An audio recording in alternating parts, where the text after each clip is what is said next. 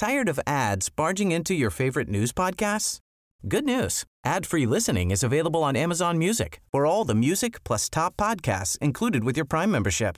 Stay up to date on everything newsworthy by downloading the Amazon Music app for free or go to amazon.com/news ad free.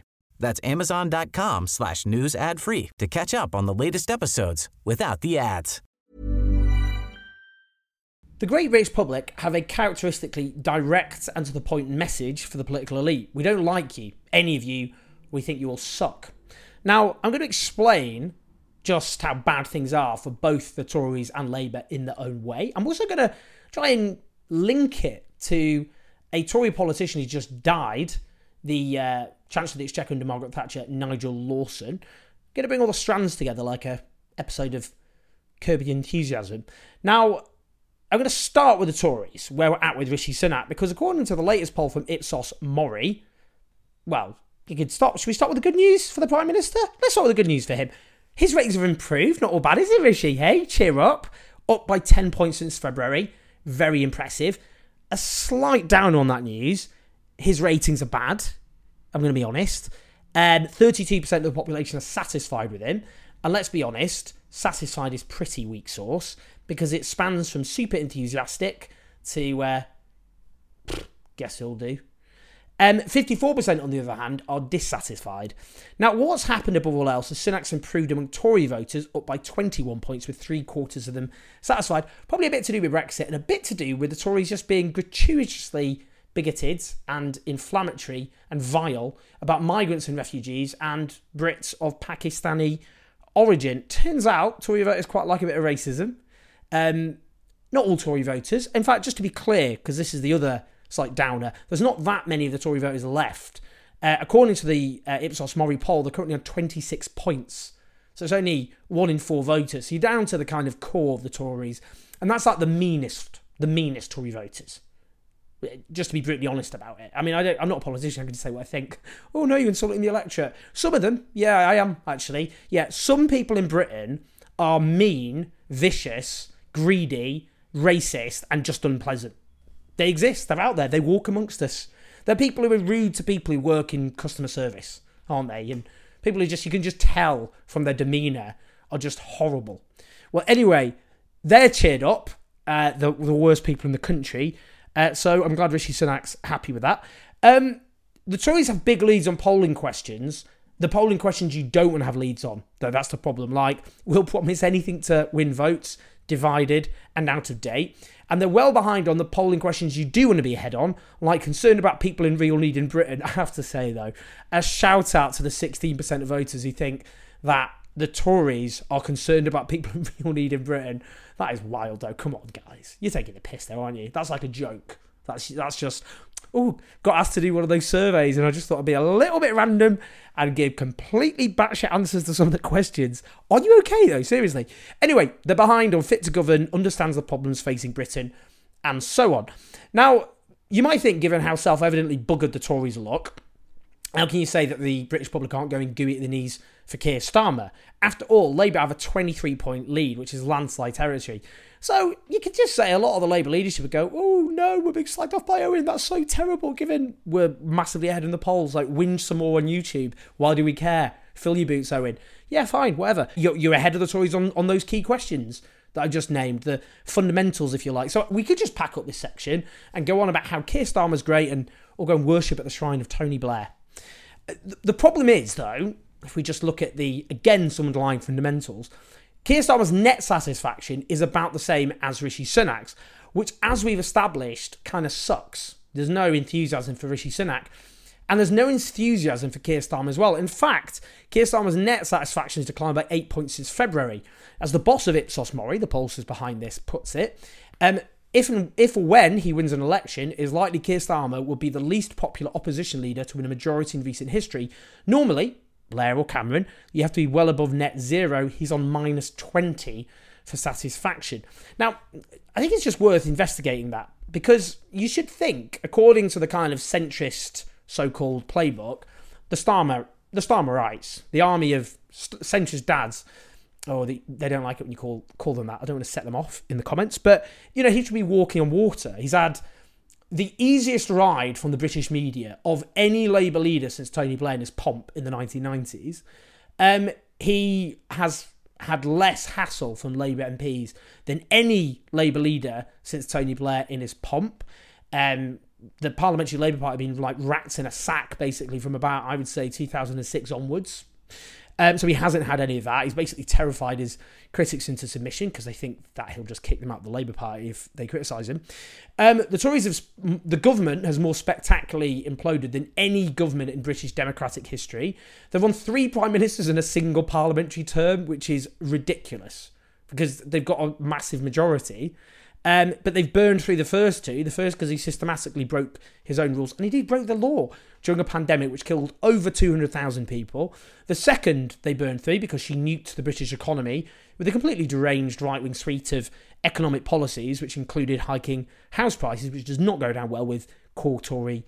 not house prices. They like house prices going up. Mortgage costs going up, which core Tory voters are not so that keen on. They've had relentless scandals, including under Rishi Sunak, from Nadim Zahawi and his tax to Dominic Raab and his allegations of bullying. The longest squeeze in living standards since the Battle of Waterloo, which is, I think, bad enough in its own terms, an unprecedented fall in living standards. Mass strikes, public services shredded, not least in NHS in a state of collapse. Starmer exudes this so-called competence, this air of competence. He's the former director of public prosecutions, don't you know? Keeps that quiet. He has these so-called centrist politics. I don't think they are. I think centrist politics is a misnomer. Another video. But nonetheless, according to these people, if you've got this plausible prime minister, this guy looks like he's grown out of a jar to be prime minister, plus these politics, that's the winning combination. They're constantly attacking the left. That's their big thing. Punch left, well and truly crushed. They've thrown Corbyn overboard. Everything should be on his side. I mean, there's loads of other things that should be on his side. As on top of that, these are some of the headlines. So why is he personally so unpopular? Tired of ads barging into your favorite news podcasts? Good news. Ad-free listening is available on Amazon Music for all the music plus top podcasts included with your Prime membership. Stay up to date on everything newsworthy by downloading the Amazon Music app for free. Or go to amazon.com/news ad free. That's amazon.com/news ad free to catch up on the latest episodes without the ads. Hey, I'm Ryan Reynolds. At Mint Mobile, we like to do the opposite of what Big Wireless does. They charge you a lot, we charge you a little. So naturally, when they announced they'd be raising their prices due to inflation, we decided to deflate our prices due to not hating you. That's right. We're cutting the price of Mint Unlimited from $30 a month to just $15 a month. Give it a try at mintmobile.com/switch. $45 up front for 3 months plus taxes and fees. Promo rate for new customers for limited time. Unlimited more than 40 gigabytes per month. Slows full terms at mintmobile.com. He's not being torn to shreds by the media. You can't blame people like me unless you think I'm God. What's striking is his collapse amongst Labour voters. So it's collapsed since February by 24 points. It's a fall of 24 points. February to April. That is ridiculous. 48% of Labour voters satisfied versus 45% dissatisfied. That is astonishing for a party leader to be so divisive amongst his own voters when that party is supposedly on course for a massive majority. It's not like Labour voters are dissatisfied because they don't think he's going to win. Because I think most Labour voters think he is going to win. So it's not we think he is an electoral liability that's holding him back there.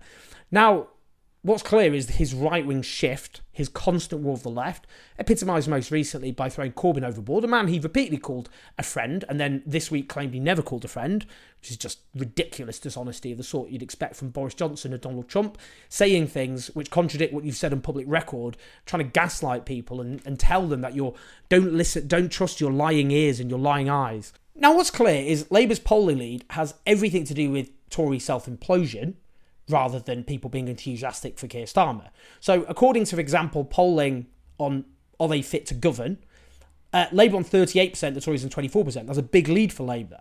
But actually, that's only because the Tories' percentage has collapsed on that question. Because 38% is the same as what Jeremy Corbyn had back in September 2017. It's lower than the ratings Ed Miliband enjoyed. And he went on to lose. The difference isn't that there's been a massive increase. in fit to govern for Labour, there's been a collapse in people saying that about the Conservatives. So what we're seeing is a collapse in enthusiasm for the Tories. It's not like people are going, well, Labour's got this great vision for the country, let's go with that. And this brings me to Nigel Lawson, which I promised I'd end on. Now, Seb Payne, who is a right-wing think tank guy, described him as one of the truly great chancellors. Britain's economy today owes so much to his foresight. Well, yeah, it does actually. Yeah, I agree with you, Seb Payne. The average growth since Thatcherism in this country has been much lower. In the 1950s, the average growth was 3.2%. In the 60s, it was 3.4%. In the 1970s, it was 2.6%. It was the same in the 80s under Thatcherism. Worth pointing out, because the 70s is demonised as Britain as an economic basket case.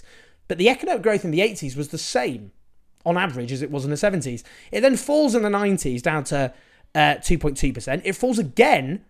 90s it's 2.2%. In the 2000s it falls to 1.8%.